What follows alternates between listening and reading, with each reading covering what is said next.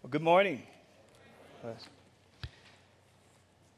I was talking to Pastor Paul, and it was 6 years ago that I came here, and it feels like yesterday. But I thank God for the just the minister here, and I'm very gracious to Pastor Paul. When I came here with Maru, he hadn't heard me preach before. He let me preach, and then he gave me a second chance after that. So. But I want to publicly give testimony, as I shared with him. God has really impacted my whole ministry because of the faithfulness of this church in many ways. Number of ways that we have benefited me as a family. My daughter was quite impacted by being here. She got a chance to really minister to young people. Now she's at a Bible school in Greenville counseling young girls. But she came and had an opportunity to minister in a place that she had never been before and felt right at home. And Cheryl came and proved to Pastor Paul that I did have a wife. But it was about 4 years before Cheryl came down. But she had a great time, and her and Christy keep in contact. So it's been a joy to be here. And I want to thank you personally for your prayers and your faithful support of my family and I. We've had... our ministry have changed drastically. I can say that publicly before the Lord, and because of your involvement with us. We just finished a book, Iron Man Christianity, and I can say I stole the men's group name. They were Iron Men, and so I put Christianity on it. So thou shalt not steal. Well, I stole them, confessing.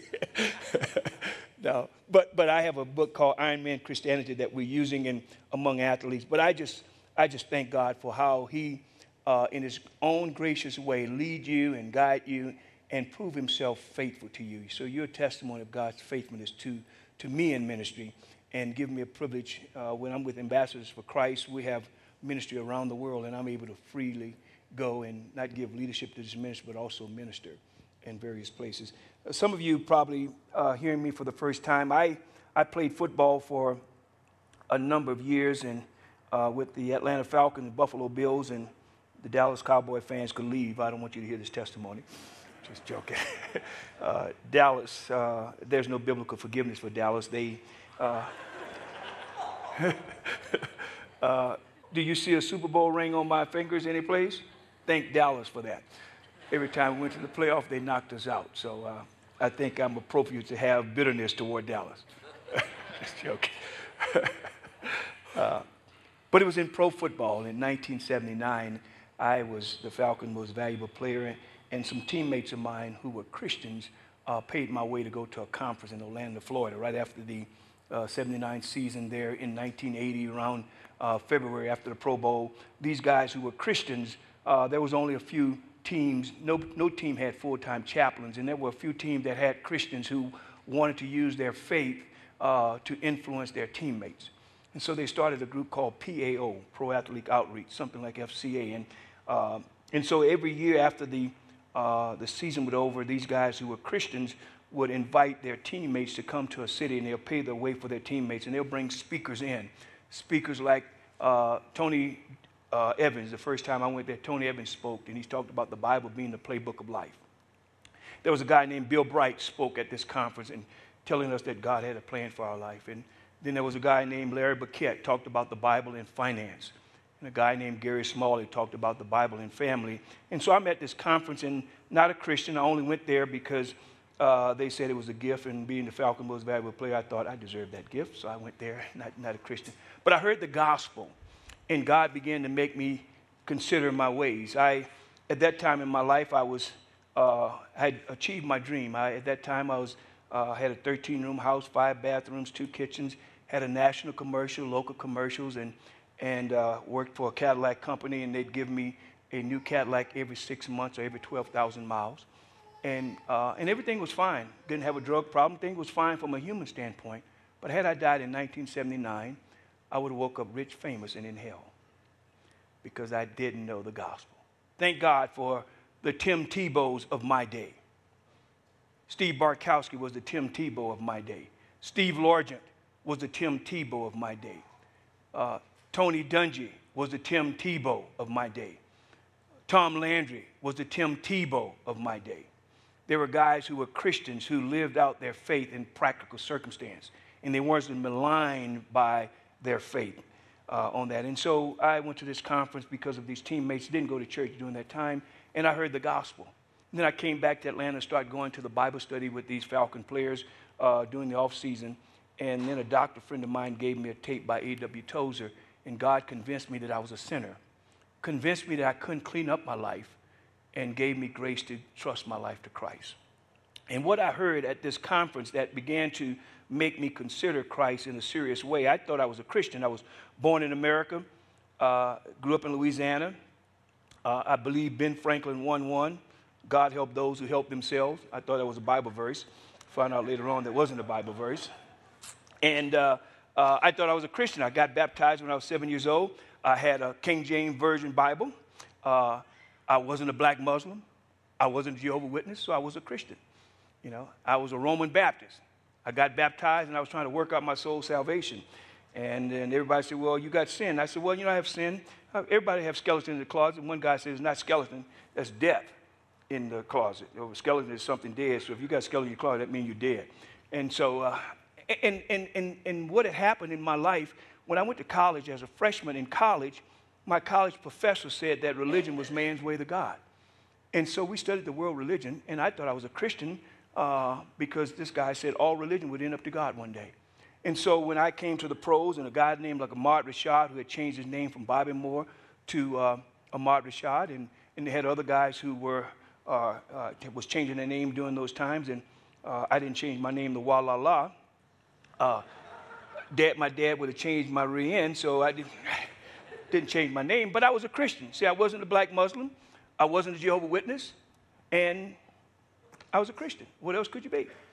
And so I thought I was a Christian. And then when I went to this conference, at this first night at this conference, this guy said, you can't get to God.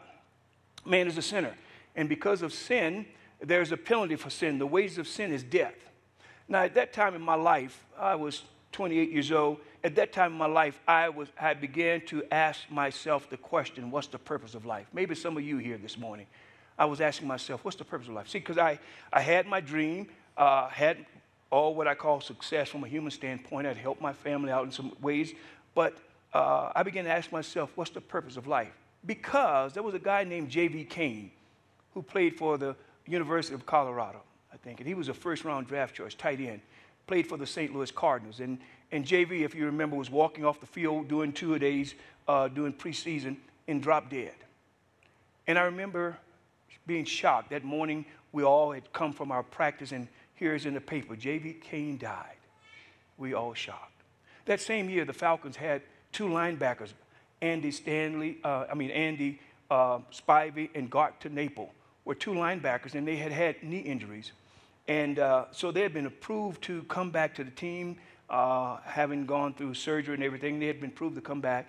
And that night, they were driving home, and their Datsun 280Z hit a puddle of water, hydroplane, hit a tree. Gart Naple was paralyzed, neck down, and Andy Spivey went into eternity.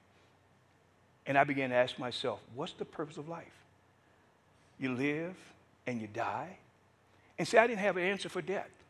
And I began to ask myself, because growing up in Louisiana, death was it was a bad experience to go to. People would go to funerals, and you either get drunk before the funeral or you get drunk after the funeral.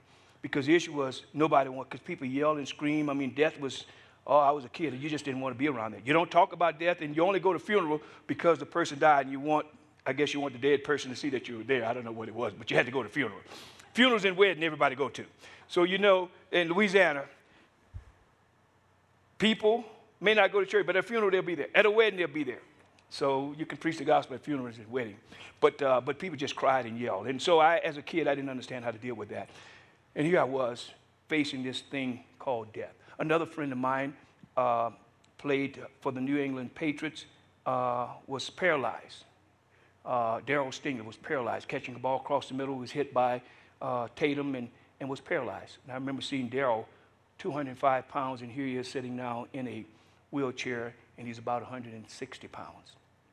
And so you think about all these things, and you begin to consider life. And so at this conference, when I went to this conference there, this guy began to tell, Bill Price said that God had a plan for our life, but God's plan was for us to know him. But he said we had a problem. Man's problem was that he was a sinner. And sin had separated man from God. And because of sin, you'll be paid. The wages of sin is death. In football term, that's a guaranteed contract. You see, when I was growing up, people say sin doesn't pay. Well, this guy says sin does pay. It pays death, guaranteed. And here's this word death again, and I didn't want to deal with death. But then he says, but God has a gift. The gift of God is eternal life through Jesus Christ our Lord. And he says that Jesus Christ died for our sin, was buried, rose from the grave, and he is the one that you can get life. But he says people won't come to Jesus because people think they can get to God other ways. Some people think they can get to God through their philosophy, thinking your good's going to outweigh your bad. And he said God doesn't grade on the curve. God demands perfection. Well, there go my curve philosophy. And then he said this. Some people think you get to God through your good works. But he said you can't get to God through your good works. Well, there go my United Way commercial and all my inner city work and all my Scottish Rite Hospital help. And he said you can't get to God through your good works. All of our righteousness is filthy rags, he says. But then he made this statement. You can't get to God through your religion. Well, that shocked me. He had my attention fully then because my humanities teacher said religion was man's way to God. And he said this, Jesus said, I'm the way, the truth, and life. No man come to the Father but by me. And I said, if that's true, I've got to deal with it. Because Ahmad Rashad didn't believe that. I knew some other people didn't believe that in football.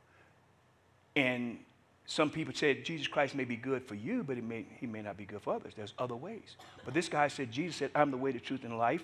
No man come to the Father but by me. And that Jesus died, was buried, rose from the grave. To as many as receive him, to them he gave the right to become children of God. And I was stunned by that. I stayed the rest of the week. Tony Evans talked about the Bible being the playbook of life. You want to learn how to score in life, you better learn God's plays. It's in his book. Larry Burkett talked about the Bible in finance. God wants us to manage our money in a way that will honor him. Gary Smalley talked about the Bible in family. God wants us to live in a certain way until we marry. I was a single person, and he says the Bible says you should live a certain way. And it convicted me that I wasn't living that way. And then he was talking about what God says marriage couples. So I saw the Bible had answers.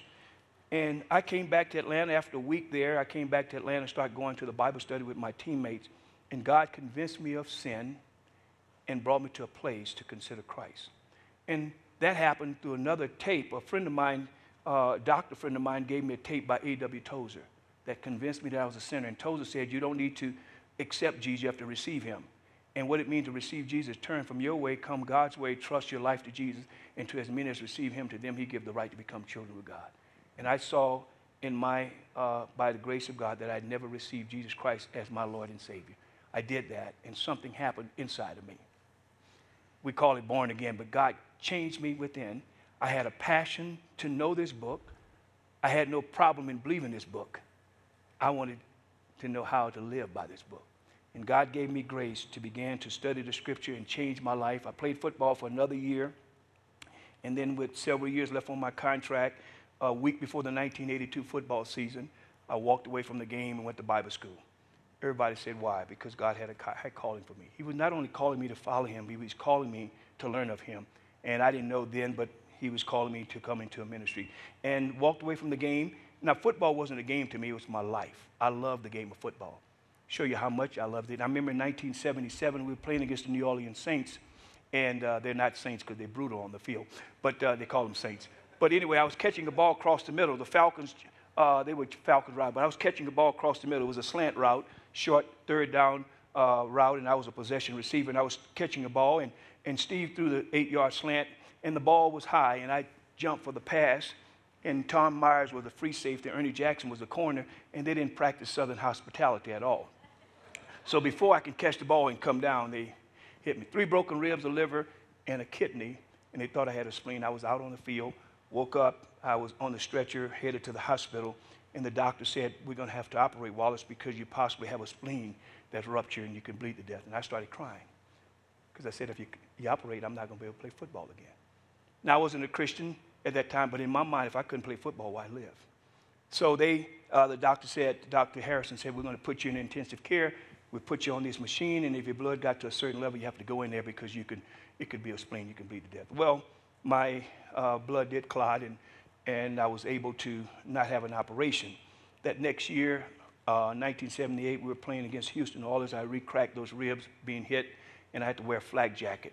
And so during the week, I couldn't practice, but on Friday, you start feeling better. On Saturday, you're feeling great. Sunday, you get out there and play. Why? Because you suck up the pain and go.